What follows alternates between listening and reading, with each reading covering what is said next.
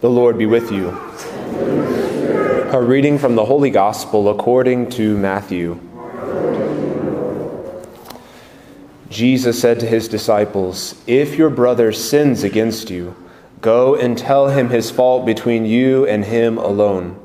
If he listens to you, you have won over your brother.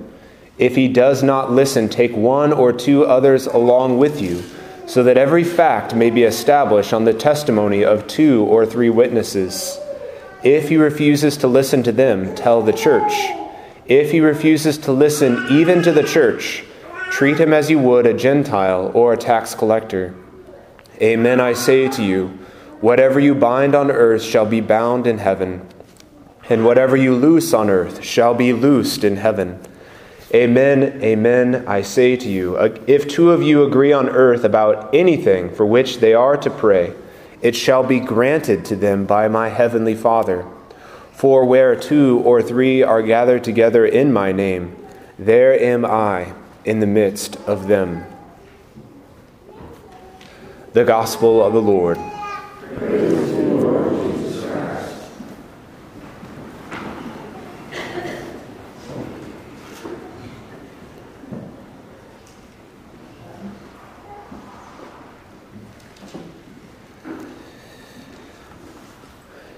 If your brother sins against you, go and tell him his fault between you and him alone.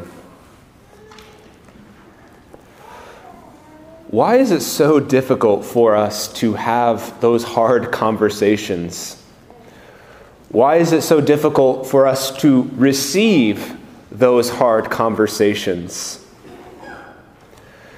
As I was reflecting and praying on this challenge of fraternal correction, sharing with someone maybe a way that they need to change their behavior, or when we're receiving that counsel to change our behavior, why is this so difficult for me? I think underneath it for me, when it comes to receiving correction, I think there's a fear.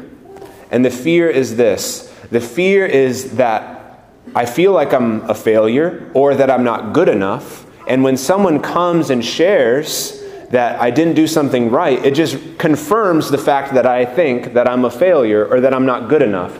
And so I take it very personally. I feel like less than. When I was in middle school and into high school, I still was giving my papers over to my mom to correct, and she knows her grammar very well, a lot better than I did. And I would get my paper back, and it would just be bleeding with red ink from top to bottom. And this was actually kind of traumatic for me because, again, it wasn't just about the paper. If you're telling me I'm doing all of these things wrong on the paper, I felt like, and what my heart was receiving, I'm not good enough, I'm failing, and I'm not going to be able to do this by myself. And that was a hard pill to swallow. Thankfully, I've grown quite a bit, but I'm still in this active battle against taking personally things that people bring to me. In seminary, we're invited at the end of every year to give observations about every one of our peers. Imagine having that in your families and in the classroom, right? I mean, there'd be lots of feedback, lots of observations to share. And 95% of the time plus would be very positive things. Here are these really good qualities I see in this man. He's going to be a great priest because I see these priestly qualities in him. But every once in a while, you'd have to share kind of a hard observation. And a few different peers had noticed that I would make an observation in conversation, and then I would kind of turn it into a joke. And it seemed harmless to me, but it had kind of a biting tone for them. And they received that kind of as a personal hurt. And I'm so grateful that they shared that because I would have never known. They loved me, they cared enough about me to share kind of a hard and awkward thing. And it's still something I can battle to this day. It's difficult for us to receive correction because, again, we just take it personally, and there's a fear underneath that this is just validating all of these lies in my own mind that I'm not good enough and that I'm a failure. When it comes to giving correction to another person, there's a whole different kind of fear. The fear of man. The fear of being awkward, right? The fear of just being misunderstood. Last year, I was in a conversation with someone that I care about, and he mentioned in passing that he and his wife were thinking about using IVF, in vitro fertilization. And immediately, like the sirens went off in my brain, and I was like, oh no, I'm going to have to say something about this. Because I had taken a class on medical ethics and on IVF, and I'm like, Lord, I really don't want to have this conversation. I mean, talk about something that's so personal, especially for a couple that's struggling to get pregnant.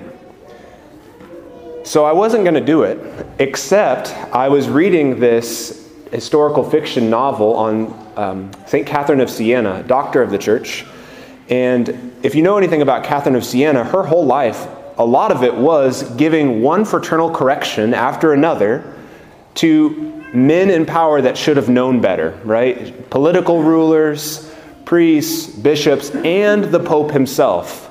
The Pope at the time was living in Avignon, France, as opposed to in Rome. He was a Frenchman, and it was a way more comfortable situation for him to be in France.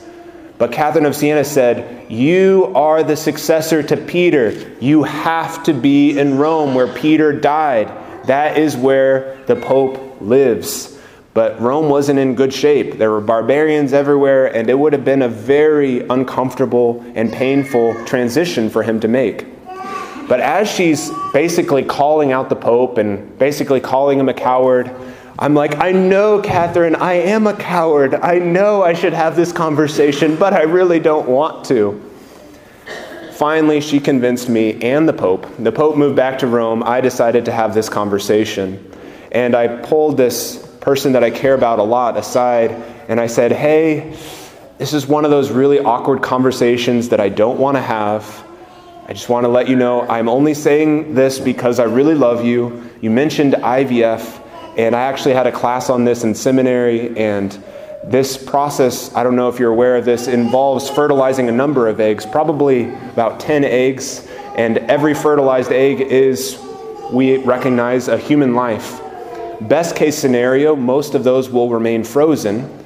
Worst case scenario, they're actually discarded if they're seen to be imperfect or less than in some way. And so I'm not here to make the decision for you. I just want you to know that in case you didn't know it, so you can have an informed decision. And I was like, oh boy, how's that going to go over? And then he received it so well. And I thank God for that. I prayed for the conversation beforehand that he would receive it well. And it actually led to this beautiful moment of tears from both of us as he was able to share on his heart this pain of not being able to be a father in the way that he wanted to be a father. And that's where all this was coming from.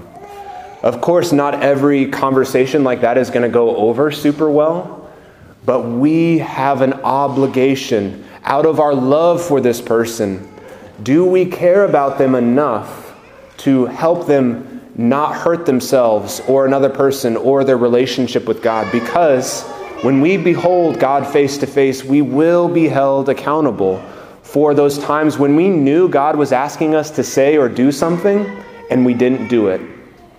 Now, some of us might have no problem whatsoever giving such feedback, and we just kind of bulldoze over people, right? So maybe the invitation then is to kind of tone it back a little bit, to be a little bit more gentle. And one of those general principles is we can only correct to the extent that we have affirmed. If the only thing people hear from us is correction, we're just not going to be trusted, and so we're not going to be listened to. I say a good ratio is 5 affirmations to every 1 correction. So if you haven't reached the ratio yet, you're probably not going to be received very well. So as we approach the Eucharist, I just want to pray over our hearts, over our minds, and I just want to pray that that fear can be lifted off, whether it is the fear of the awkward and hard conversation or the fear of not being good enough, the fear of being a failure, so that we can enter into freedom in these conversations. Jesus, I thank you and I praise you. You know us, you love us. Jesus, you never back down from saying the hard thing because you loved us too much not to share the truth with us. I ask you, Jesus, by the power of your name, to lift off of us any fear of man, any fear of failure, fear of awkwardness, fear of the hard conversation. In the name of Jesus Christ, I bind, rebuke, and cast out that spirit of fear and anxiety. Let us be washed now from the tops of our heads to the bottoms of our feet in the precious blood of Jesus. And I speak a new spirit of boldness, a spirit of courage, a spirit of love that casts out all fear and all anxiety, all fear of man. I break it off of our minds and off of our hearts so that we can abide in the truth, spoken in love. Jesus, thank you for loving us so very much. In your love, cast out all fear from our heart to receive correction and to give correction. Amen.